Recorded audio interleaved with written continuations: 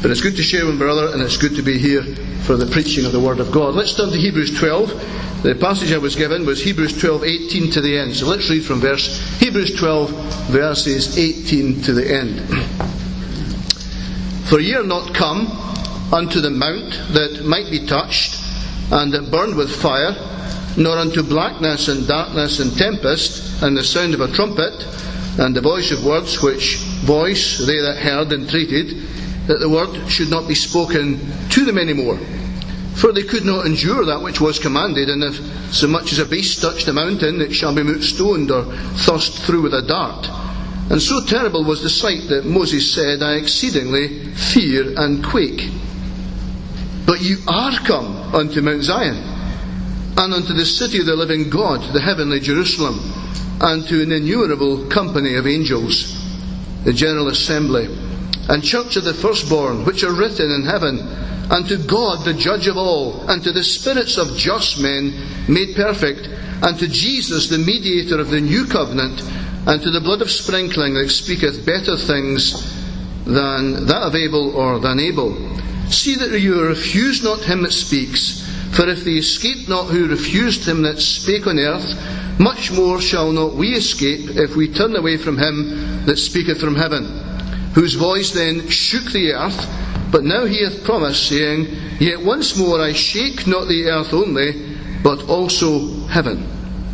And this word, yet once more, signifies the removing of those things that are shaken, as of things that are made, that those things which cannot be shaken may remain. Wherefore, we receiving a kingdom which cannot be moved, let us have grace, whereby we may serve God acceptably with reverence and godly fear, for our God is a consuming fire.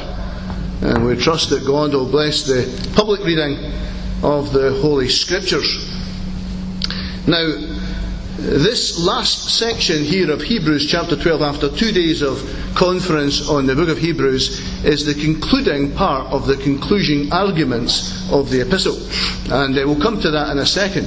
But it has 3 major sections. Clearly there's a mountain that can be touched. Sinai, verses 18 to 21. That's where we were.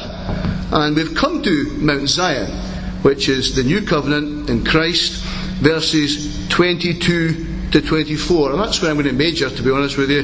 The comparison with the old Sinai, I'm not going to major too heavily in there. I'm going to get to where we are now, because I think the saints need cheered up. I don't know what you feel about this, brothers and sisters, but I think we've lost a little bit of heart. And I feel as if this is a section of Scripture which tells us what we have. Ye have come unto Mount Zion. I really would love you to grasp the reality of it, what we have in Christ. And here it is, verses 22 to 24. And then there's a series of 7 injunctions. 7 statements about Sinai, and 18 to 21. 7 statements about Mount Zion, verses 22 to 24. And then 7 injunctions to do with the people of God from verses 25 to the end. Now, in case someone thinking, and there might just be a young person here, and you've been listening to all this ministry on the Hebrews, and the deity of Christ, and the manhood of Christ, and priesthood of Christ, and so on, and you begin to wonder, how does this affect me in school next week? Or how does this affect me in my life? Let me tell you a story. Just at the start of COVID, there was a young man saved where we were, and a miraculous salvation story. And we baptised him on the last Sunday before COVID-19 kicked in and before we were all locked down. And I met with him all the way through lockdown, every week for a Bible study. And I can tell you he's saved, and I can tell you he has a huge interest in the Scriptures. But during the course of the year, he started listening to all sorts of things online as well. And he started, unbelievable to me, because I didn't think it was just as prevalent out there on the internet as it was. He started to listen to places where there was a lot of ritual, and read books about a lot of liturgy and a lot of music. And he's ended up going right now to a church where there's a lot of liturgy and a lot of ritual, and it's actually almost Catholicism. And he's saved. Now, keep praying for him. I'd love to see him get back to the right things. We still have lots of contact with him. But that's Mount Sinai. That's what Mount Sinai stands for. Judaism, with all its trappings. That's 18 to 21. And if you think there's not Christians still wrapped up in those kind of systems, well, look around in Aberdeen. But there is something that the Christian has been brought to Mount Zion here. The blessings of the new covenant, our brother Douglas no doubt was expounding in the first session. I wish I could have heard that bit, but I didn't get the second session. And the blessings of the new covenant, and the language that's used of going back to that is deeply distressing. I mean, when was the last time you ever heard someone speak like verses 28 or verse 25 and 26? It's really, really strong language. See that you refuse not him that speaketh. And there's no doubt that in this epistle to the Hebrews there is apostasy. I'm sure you must have found that when you were in chapter 2, or in chapter 6, or in chapter 10, or in the end of chapter 11, and here again in the end of chapter 12. And can I say that an apostate who was a Jew was slightly different to one who was a Gentile? You say, what do you mean? Well, you see, those of us who are Gentiles, which I would imagine is practically everybody in this room, we turned to God from idols to serve the living and true God. That was what happened. That's 1 Thessalonians 1's teaching. But the Jew was already in a God-given religion, facing God. And they had to appreciate the new revelation in Christ. That Christ was the answer to all that sacrificial system which our brother Douglas has just been speaking about. And so to turn away from that, and the language that's being directed here is deeply fierce. But I want us to concentrate today on what we have. We have come to Mount Zion, it says, verse 22. We have received, or wherefore we receiving a kingdom which cannot be moved, verse number 28. And my understanding is that you've entitled this section, The Unshakable Kingdom. And a lot of the saints are feeling very shaken of late. And it's good to know that we've got an unshakable kingdom. And I thought for the first 5 minutes it would be important for us to get an understanding of kingdom truth before we delve into this passage, because, it might surprise you to know that the concept of the kingdom is one of the major themes of the Hebrews. That might surprise you because it's only mentioned twice by name. But I'm going to show today that it's an underlying theme. But can I just say that we have to have an understanding of how we can receive something now and anticipate something in the future. How we can have something right now that's perfect and eternal, and yet anticipate something as well at the same time. That's what verses 28 is telling me. We receiving a kingdom. A kingdom that cannot be shaken. It quotes the Habakkuk's prophecy, and it speaks about how, yet once more will I shake the earth. And by definition, therefore, after he's shaken it, whatever's left is unshakable. And when's that going to be? Well, that's a good Bible reading question, by the way. You'll discover there's a few answers. But at the very least, I hope we could all agree with this. At the very, very end of time, even at the very end of a millennial age, God is going to create a new heavens and a new earth, wherein will dwell righteousness. And there is going to be an unshakable kingdom. But he says, you and I have got it now. Now, I would really like to grasp the reality of what we have as Christians right now, and what we can go out into Aberdeen with, and Peterhead, or wherever you're from here today, now, with what we have. But let's think about this kingdom. First of all, in the Bible, the kingdom is a universal concept. It's the underlying structure for your whole Bible. It's the framework for the whole of God's revelation, to be quite frank. As you begin to read your Bible anywhere, but particularly in the Old Testament, and you'll discover there's a universal aspect to it. The kingdom ruleth, his kingdom ruleth over all, says Psalm 103. The Lord sitteth king forever. There's something absolutely majestic about it. No matter what is going on earth, the Lord is king, and his kingdom ruleth over all. And even in the early stages of the progressive idea of the kingdom in the Bible, there's a universal aspect to it. The Most High God rules in the kingdoms of men, and he appoints over whomsoever he will. That's Daniel 5. So no matter who is on the throne in Russia or China or New York or here in the UK, no matter what is going on in the world, our God is sovereignly in control. And there's a universal aspect to the kingdom. But clearly clearly there's a national aspect to the kingdom. God chose a nation. He chose Abraham, and he spoke about him being the father of many nations. He spoke about being an everlasting possession with an everlasting covenant. I'm now quoting Genesis chapter 17. And it says in 1 Chronicles 17 concerning Israel, the kingdom is the Lord's. And certainly the disciples had no problem knowing that he had chosen the nation of Israel. You remember in Acts 1:6 they asked the question, will you restore again the kingdom to Israel? It was just assumed knowledge that God had chosen a nation. But we know there came a day when the Lord Jesus left that temple for the very last time. Very solemn words, Matthew 24, when he leaves it. A day when he laments over a city, O Jerusalem, Jerusalem, thou that killest the prophets and stonest them, and I have said unto thee, how often I would have gathered thee as a hen doth gather her brood under her wing, but ye would not. And your house is left unto you desolate. And a day came when every stone in that building, in that temple, was removed in AD 70. And the day came when, yes, there was a judicial blindness came upon the nation. Romans 11 tells us all about it. It speaks about this judicial blindness that comes on when God begins to judge. Blindness in part has happened unto Israel, and there was a setting aside of Israel. But we believe also that the kingdom will be restored. We believe in a future millennial kingdom. When we read in Revelation chapter 20 of 1,000 years kingdom, 6 times over, we just accept it. We accept that the great anticipation of our Bible is that God will one day restore the nation of Israel and will one day have a kingdom established upon the earth. And Jerusalem will be the capital of a rejuvenated earth. And it will be called Jehovah Shammah. And brothers and sisters, keep that in mind when you're just looking at the daily news and thinking about all the things in the Middle East. There is going to be a day when Jesus shall reign where'er the sun doth its successive journeys run. His kingdom stretch from shore to shore, till moon shall wax and wane no more. Read Psalm 72, read Isaiah 60, thrill your soul with it. So there is going to be a day when the kingdom's restored. You say, but what about now? What about the period we're in? You know, what about the situation we find ourselves in right now? Well, you need to read Matthew's Gospel, chapter 13. You need to read about the parables of the kingdom. You need to listen to what the Lord Jesus said on the Mount, in the Sermon on the Mount. Blessed are the poor in spirit, for theirs is the kingdom of heaven. It must have shocked them all, as he spoke in the present tense of the kingdom.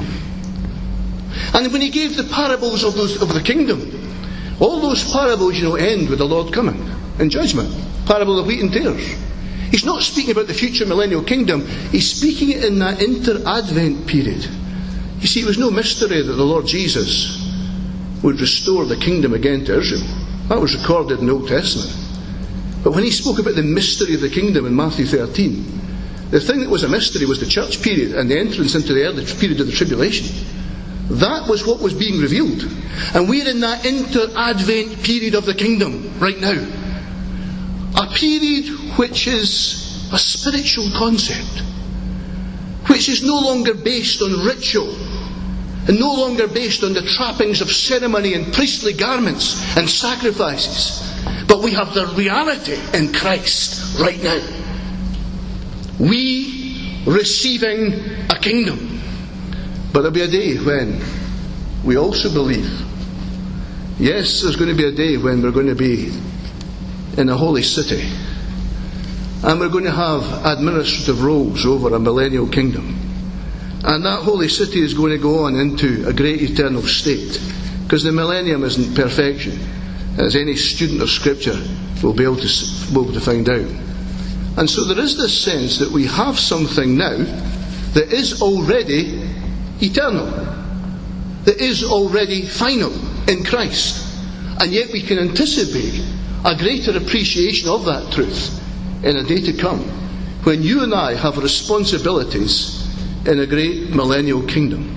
There is a holy city. Read Revelation 21 and 22. Read about it. Thrill your soul with it. You will have a role and a responsibility in that city, and have administrative responsibilities over a kingdom of this world. If that doesn't blow your mind, it should. If that doesn't get you started at the beginning of a 2022, it should. The humdrum of the everyday life of the saints has to have the eye lifted to an unshakable kingdom. We have received this. Look at the language again here, verse 28. We receiving a kingdom which cannot be moved. Let us have grace. So, that is a very quick recap of kingdom truth. But it gets us, I think, into the territory we need to hear. Secondly, we've come to the end of 2 days of conference in the Hebrews. Highlights in Hebrews, I believe your card said. And there's only so much you can grasp. The older men and women here in the room, they've been students of Hebrews, so they maybe can keep it all together. But some of the younger ones, you're just wondering, what were the major strands? That's why the writer to the Hebrews puts these concluding arguments together here in chapters 11 and 12. Chapter 13 is not the conclusion. Chapter 13 is an epilogue. Chapter 13 has all of the force of the letter behind it, but it gives a series of injunctions that we should do, like looking after one another, loving our brothers and sisters, and being hospitable and so on. It has all the force of the letter, but it's an epilogue. The conclusion is in chapters 11 and 12. And how does chapter 11 start? It starts with creation. By faith. And you'll remember the definition of faith takes you back to creation. And how does chapter 12 end? It ends with an unshakable kingdom, which I believe is the eternal state. It's taken you through from the beginning of creation right to the end, to the new creation. And what's it saying is, there's a progressive development of truth throughout the Hebrew epistle. God, who spoke in sundry times and in diverse manners, yes, that same God has now spoken fully in His Son. That was where you started, I take it. The gathering in your very first session here. That the argument has a progressive development to it. And the superiority of what we have before us is being brought out. Now, in chapter number 1, you would have seen something of the superiority to Christ to angels. And in chapter 2, the superiority of Christ to Adam and to man. And obviously, it would move into, when you get into chapter 3 to Moses, and then chapter 4 to Joshua, chapter 5 to Aaron, and Abram in 6, and so on. But as you progress through, the characters change. It's not so much, it goes to Melchizedek in 7, but it's the idea that he's superior in his priesthood. And that's chapter 7. Superior in the covenant, chapter 8. Superior in the sacrifice, is 10. Superior in the sanctuary, 9. And having dealt with, and that's where Douglas left us, the superiority of Christ, the conclusion then brings us out to 2 strands that run their way through the epistle. One is faith. Chapter 11. The progressive development of kingdom truth is known to those whose faith. We'll come to that. And the second is the fatherhood of God, as He tests us in our trials. And that's chapter 12. And those 2 strands run right through the Hebrew epistle. And so if I was to take chapter number 11, this idea of the progressive development of faith, you'll discover that they're anticipating something. And they're anticipating a kingdom. They're looking for a city whose builder and maker is God, and so on. And that progressive development, as we're going through the Hebrews, the kingdom truth also progresses. So, in chapter number 1, there is the first reference to the kingdom in the millennium. I don't know who took the session on Hebrews chapter 1, verses 5 to the end. It could have been Stephen, I just can't remember, but I didn't listen in. But I'm sure when he got to verse number 5, when it says, verse number 6, when He again bringeth in the first begotten into the world, he would have probably given you the revised text. And it's speaking about the return of Christ. And when you get to verses 8 and 9, thou hast loved righteousness and hated lawlessness, therefore God, thy God, hath anointed thee with oil of gladness above thy fellows, and began to speak about the sceptre of righteousness as the sceptre of thy kingdom. You're in the millennium already. And so what you've got right at the beginning is the development of this truth. And I'm sure if you had had a session in chapter 7, you would have got Melchizedek, who was king of Salem, and he was king of peace, and he was a king priest. And the concept of a king priest is embedded into this letter. And I take it that the idea of a seated Christ would come out. In fact, I didn't hear Douglas on that first session, but I'm absolutely sure when he was quoting Psalm 110, and the idea of a seated Christ, sit thou, he would have got to that verse, in verse number 12, when after it speaks about this seating, it says, this man, after he'd offered one sacrifice for sins forever, sat down on the right hand of God. What to do? Until his enemies were made the footstool of his feet. That in Psalm 110, it's sit thou, then it's rule thou. And there's an anticipation that all will be subjugated to his authority. And I'm sure you know that throughout the Hebrew epistle, not only do we have a seated Christ, but we've got a returning Christ. The great truth of the return of Christ is a great theme. I've already mentioned the first reference in chapter 1. But in chapter number 9, so Christ was once offered to bear the sins of many, and unto them who look for him shall he appear the second time. Brothers and sisters, he's coming back again. The Hebrew writer wants you to know that. He's coming back, and it could be in 2022. It could be very soon. I really believe we're on the absolute threshold of the end of the world. And the Lord's coming back. All the early tremors of COVID-19 are just bespeaking to us as we look out in a world in chaos, that the man of sin's just got it sitting on his lap to take a world in chaos and solve the problem that the world is looking for. Not just the Middle East problem, he'll do that, but solve the poverty issue, the economic issues, and the great political challenges of the West. And we can see in front of our eyes that the coming of the Lord. The Hebrew writer wants us to believe that it's very soon too. And the return of Christ. And the anticipation of faith in chapter 11 is of people that go way beyond, way before Sinai, way before the law was ever given. People like Abel, people like Noah, and yes, people like Abraham. And they're looking for a city whose builder and maker is God. They're looking for that holy city. And they're anticipating a better country. And faith is anticipating something better. You'll remember that chapter 3 and 4 is written to those who lack faith. To those who are going back. And reminding them of the 38-year wandering. Reminding them of the unbelief. But faith anticipates a better world. And we need that faith, brothers and sisters. Faith anticipates a heavenly kingdom. Faith anticipates a holy city. And faith grasps it now. Ye have come unto Mount Zion. And there is something here about a better country and a stronger foundation. And remember, those men that had that faith, Abraham and Isaac and Jacob and so on, they never saw it.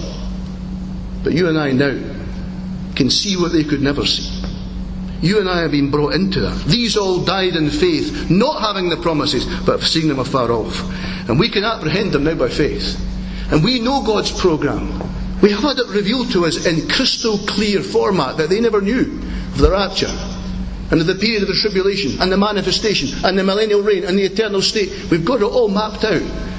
And we can now receive that kingdom now. So we come to our sections here in Mount Zion. But just before we do, just say this. We come to a different city than the earthly Jerusalem. As you'll see from our text here in Hebrews 12 and verse number 22, we come to the heavenly Jerusalem. We're not coming to a physical city. We're not coming to a physical mountain that can be touched like Sinai. We're not coming to the ritual of Judaism. We're not coming to the ceremonies and the priesthood and the garments. We're coming to Christ. We're coming to, yes, a spiritual concept, but not any less real. In fact, we learn in the Hebrew epistles that the things which are spiritual are the real things. The things which are eternal are the real things. The unseen is the real world. And this tangible world is fragmentary and passing. And so when we come to the city, we're not coming to Jerusalem. We're coming to a heavenly city, a holy city. Now I say this because this is an important truth that's taught in the Hebrew epistle. And maybe in Aberdeen, here in 2022, at the start of the year, it doesn't have the same resonance it might to a Jewish audience. But I really do believe that when the Hebrew writer wrote down these words, that let us go therefore unto him without the camp, bearing his reproach. For here we have no continuing city, but we seek one to come. There must have been a number of them that said, Lord, do we have to leave the city? That Zion to them was everything. The city of Jerusalem was everything. And they were told, yes, you have to leave the city. And he leaves, and he goes out to Bethany with his own. And remember, he was taken outside the city and crucified. And we've got to leave it all behind. And he says, whatever you have, dear Christian, don't build another city. Don't build another centre of administration. And what have man done? They built their cities in Rome. They built their cities in New York and Salt Lake City. They built their religious headquarters somewhere. He says, your headquarters are in heaven. It's a wonderful thing to know that. It's a wonderful thing, dear Christian, to realise that headquarters are above. And that you and I have no longer got that physicality to it. And that we come not to a mountain that can be touched, but we come to Mount Zion. We come to everything that we've been brought into in the person of Christ. Now, I'm going to come to the verses here now and just go down these 3 verses. Verse 22. Ye are come unto Mount Zion. Let's deal with this. Ye are come unto Mount Zion and unto the city of the living God, the heavenly Jerusalem. Brothers and sisters, I would like you to try and capture it as it would have come to a professing Hebrew Christian audience. They would have sung Psalm 48. Maybe we need to sing a few more psalms, by the way. There's still a place for singing psalms. We know that some of our Reformed brothers and sisters tell us we should sing only psalms. Well, they need to read Colossians 3 again. But there's still a place for singing psalms, and they would have sang Psalm 48.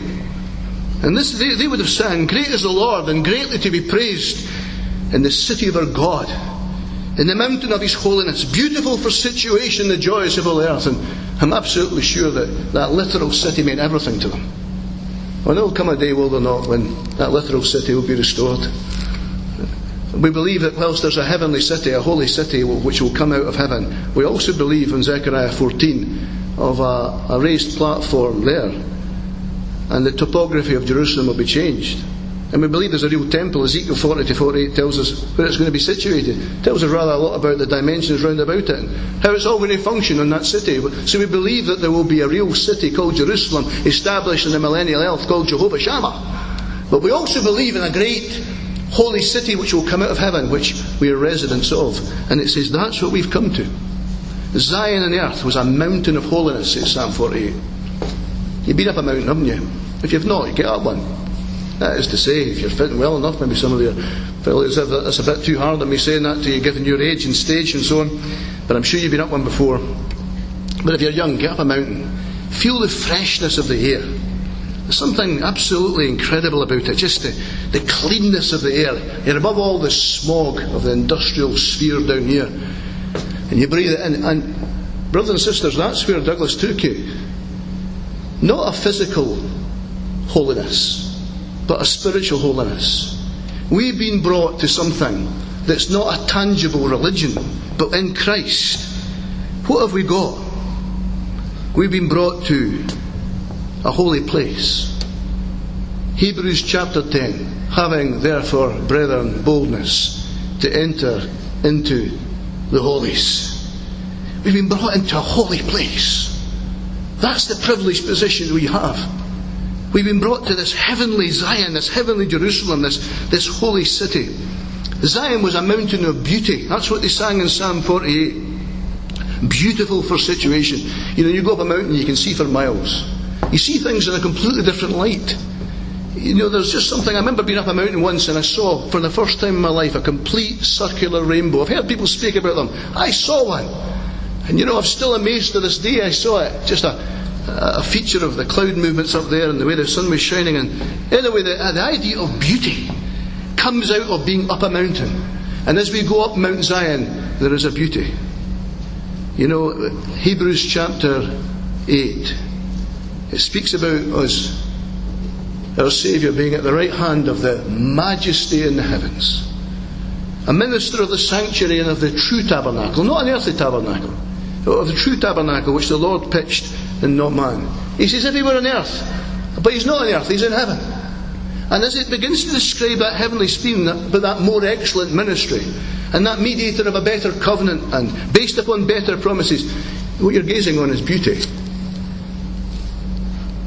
I wonder, do you spend time just meditating on the beauty of Christ? He's the most beautiful man that's ever lived, isn't he? And he's been given to every one of us to enjoy. In our ugly world, the beauty of Christ. And in this mountain, there's the mountain of joy. That's what it says in Psalm 48, doesn't it? The joy of the whole earth. And something of the joy, the highest of human emotions, I do believe, are found here. Maslow, I don't think he was a Christian, but as he spoke about the highest apex of human need, he spoke about self-actualization. When you get up a mountain, or you see a seascape, or you see a horizon, or a sunset, and it's an out-of-body experience, and it's beyond description, the joy. Well, brothers and sisters, there's even something better than that. You ever been sitting with your Bible, enjoying Christ, and your heart has been literally leaping for joy? You wish it happened all the time, don't you? Sometimes, we can go quite a little while before that happens. But brothers and sisters, I'm sure you've all experienced it. When almost like the verses of Scripture shine in letters of gold to you, and you're reading them. And you're on the mountaintop, and you're recognising the Father's will and the Father's sacrifice in the giving of His Son and so on. And you're thinking about the Lord Jesus. It says in Hebrews 12 in this very chapter that He endured the cross and He despised the shame. And who for the joy that was set before him. That's the verse I was thinking about. And just thinking about the Saviour's joy.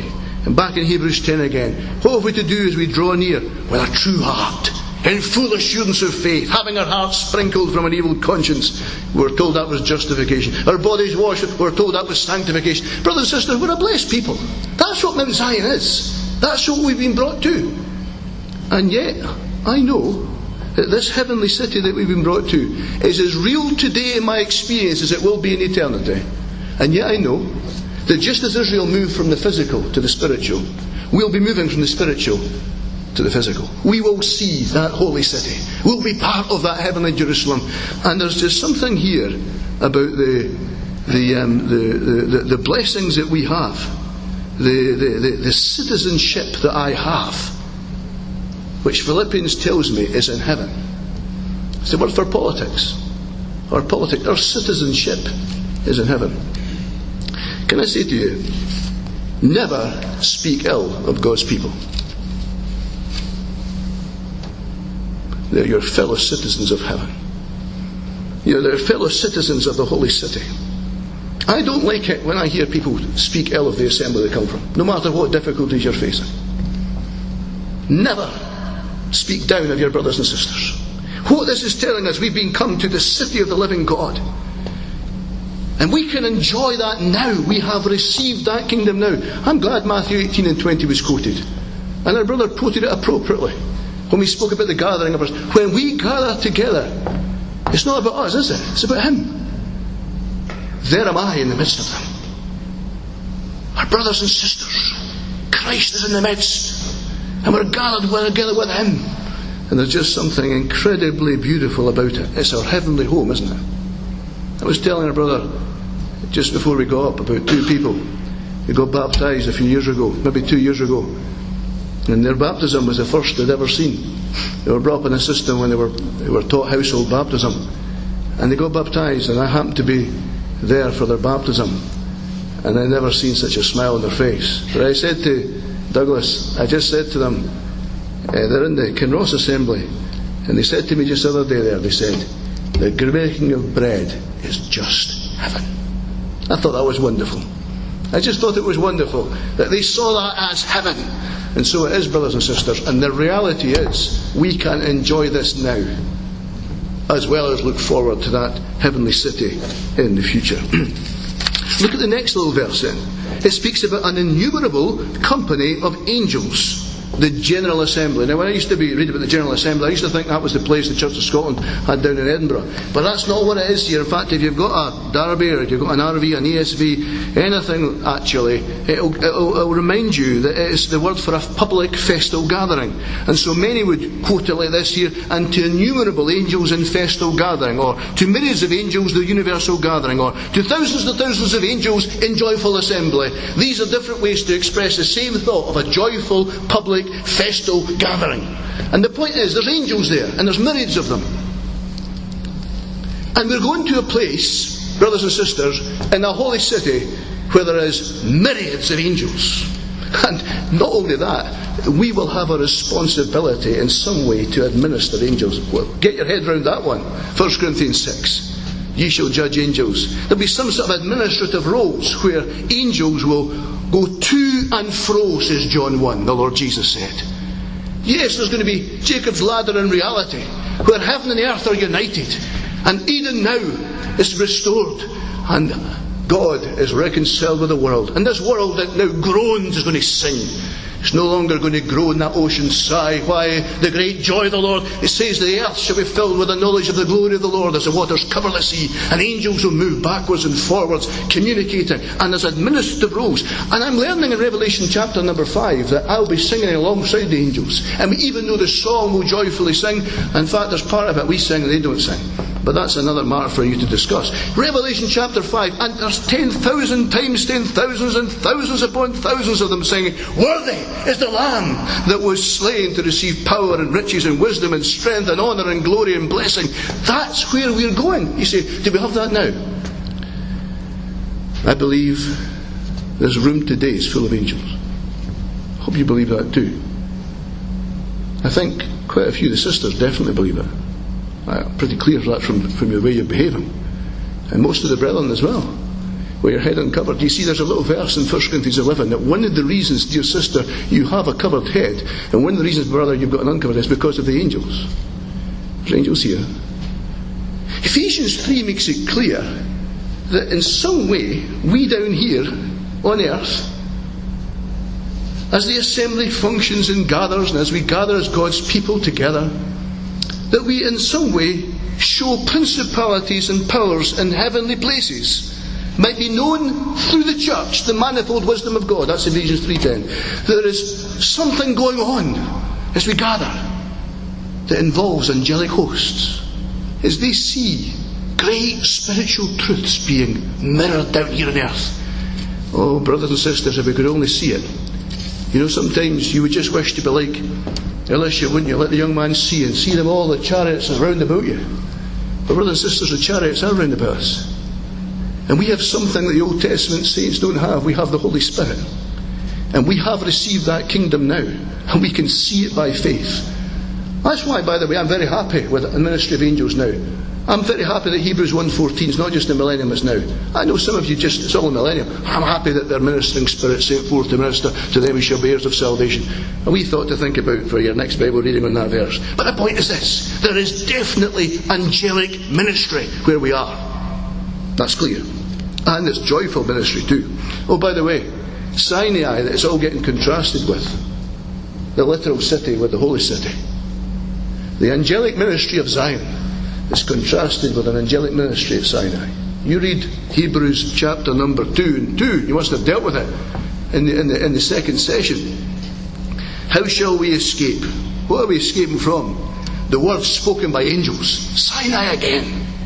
You're back to Galatians in chapter 3, where it speaks about how the law was ordained by angels in the hands of a mediator and so on. There was angelic ministry there, but I'll tell you what, it was a different type of angelic ministry to hear now. This is a festal array, joyful celebration, because the work's all completed. Look at the next one.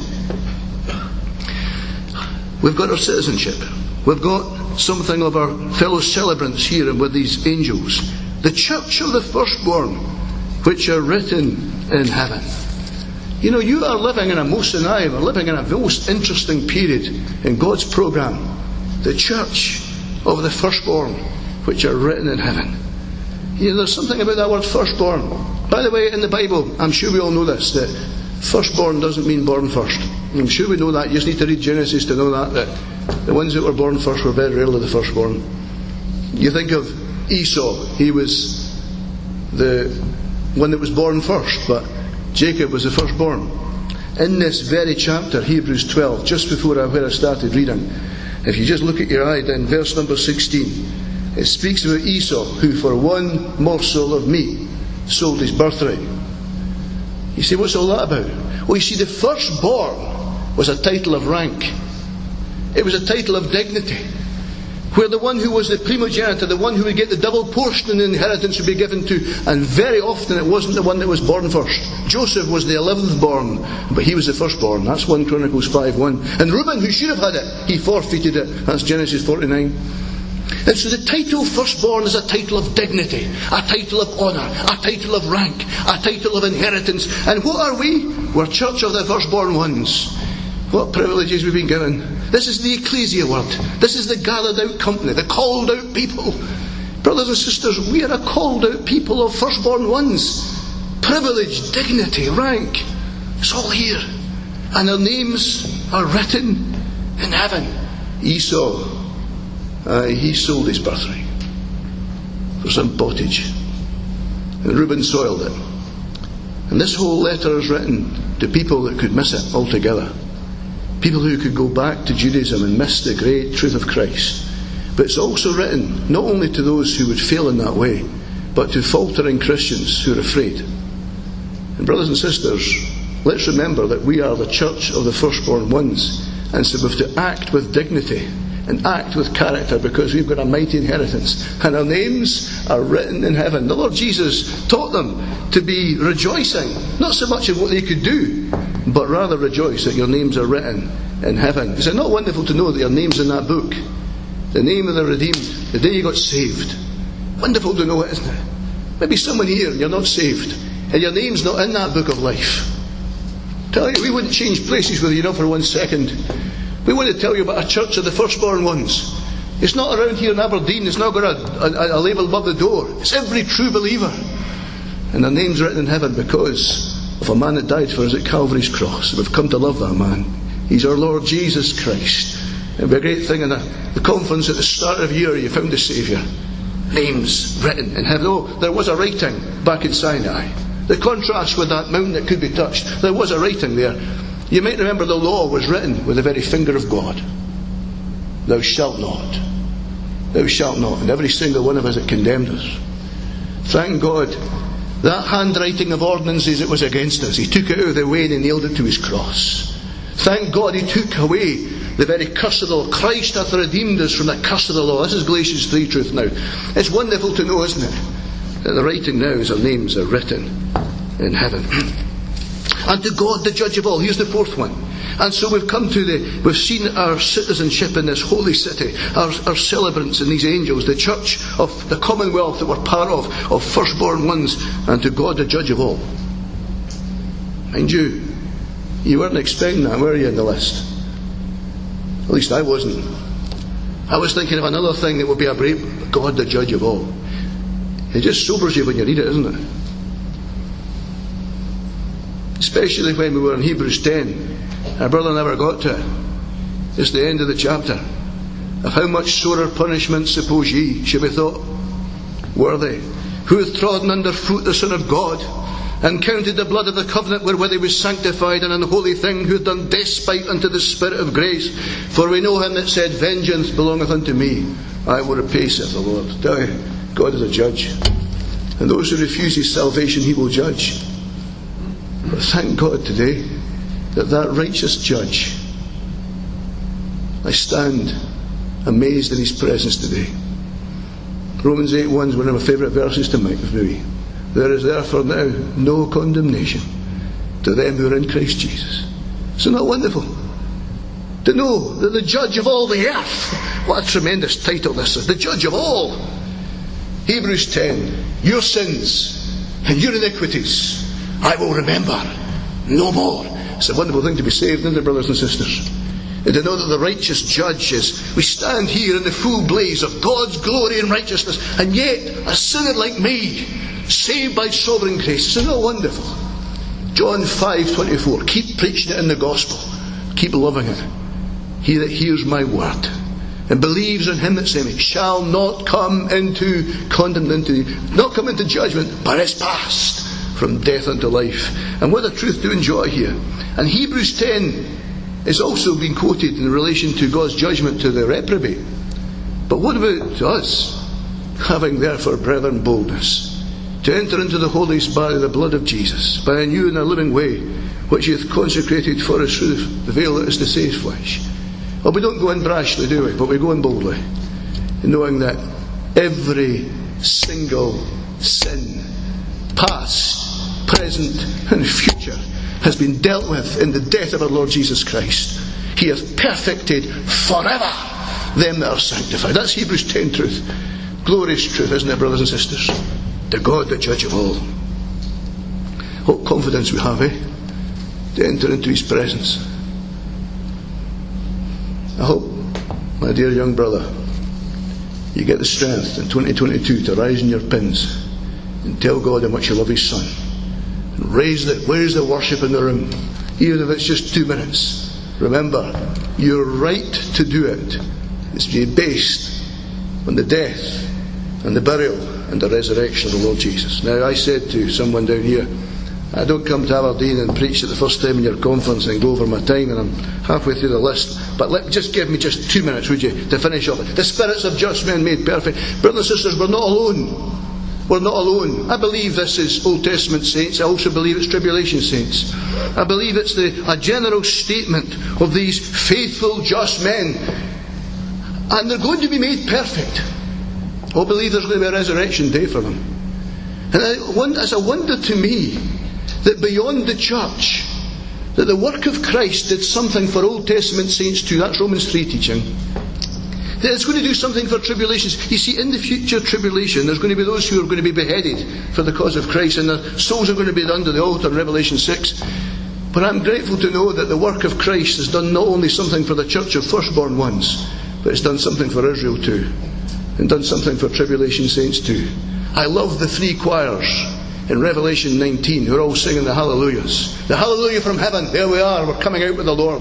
But there's a response from earth of resurrected Old Testament saints and tribulation saints singing hallelujah to the Lamb. And now they're in new bodies, resurrected bodies rather.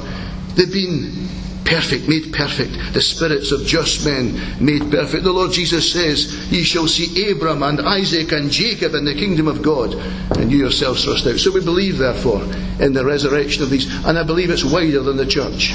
It's an embracive term of other ones. It's good to know that there's other sheep I have which are not of this fold. It's good to know the church is there, but it's good to know that God, through the person of the Lord Jesus, has done this for other groups. That big kingdom concept, contained within it is the church and Israel and tribulation saints. If you like Cartesian diagrams, that's a good one to keep in your mind. And to Jesus, the mediator of the new covenant. Well, our brother was there. You know, it's called in Hebrews 13 the blood of the everlasting covenant. You say, oh, it was just with a Jew. That's Jeremiah 31 teaching. Well, there's no doubt that the new covenant was established with Israel. But there's no doubt the Lord Jesus took the cup and said, this cup is the new covenant in my blood, which is being shed or poured out for you. And there's no doubt, I'm sure our brother taught it, that the blessings of the new covenant have come to us.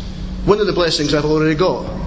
Your sins and your iniquities I'll remember no more. He's going to write in my heart that internal spiritual writing of the Holy Spirit. And so we could go on, if we had time, to develop the blessings of the new covenant that we enjoy now. Jesus, what a name. The 13th mention of his name. The Hebrew writer, Jesus, the Son of God. And here we just remember his humanity, his manhood. The man called Jesus. He's become the mediator of the new covenant. I'll have no time to deal with the mediator. I have to finish with a 7th one. And to the blood of sprinkling that speaks better things than that of Abel. Actually, the words that of are not in the text. The blood of sprinkling that speaks better things than Abel. Now, I know some of the brethren think that that's the blood of vengeance. And they think that what we're speaking about is the fact that Abel's blood spoke of vengeance, and the sprinkling of the blood of Christ speaks of a redemption. But it doesn't say the blood of Abel, it says than Abel. And the better things in Hebrews don't compare good with bad. They compare perfect with good. Better in the scriptures. This is the last one, the 13th better. The law was not bad, you know. The law was good. But it was a better thing than law. The law could convict me, but it could never convert me. And what we have is Abel. And what did Abel stand for? In the great progressive development. He stands at the beginning of time. Of a man who took a sacrifice and offered it before God, and had some appreciation, no doubt, of his sacrifice and of how sins could be forgiven. I don't know what grasp he had, but I know this much. that as the progressive development comes to the Lord Jesus, and we learn about the blood of Christ, not the blood of an animal, where the blood of bulls and goats could never take away sin. But this man, after he'd offered one sacrifice for sins forever, sat down at the right hand of God. And the application to my soul of the truth of reconciliation and redemption and propitiation, and I've no time to go through that, the sprinklings of the blood. The point is this, brothers and sisters, we've got something better. Let's not go back. Let's not go back to the rituals and the ceremonies of Judaism. And much of what we see in Christendom today is just done that.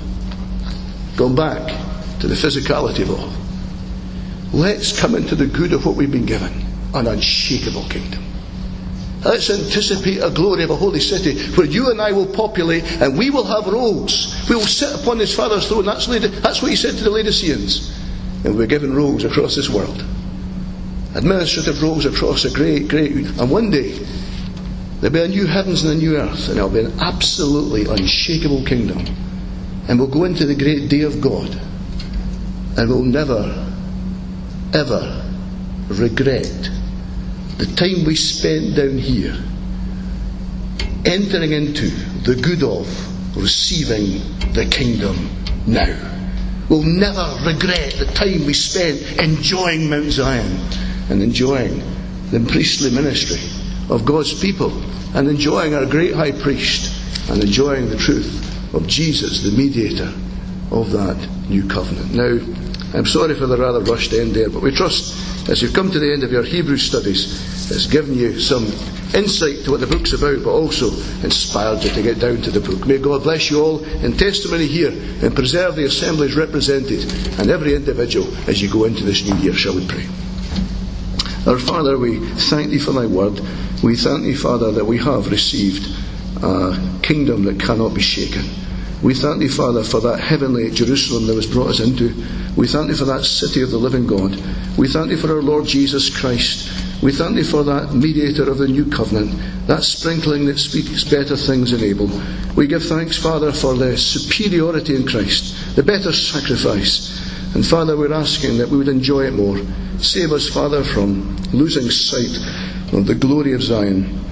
Give us a deeper vision of His greatness. Help us to enjoy His beauty more.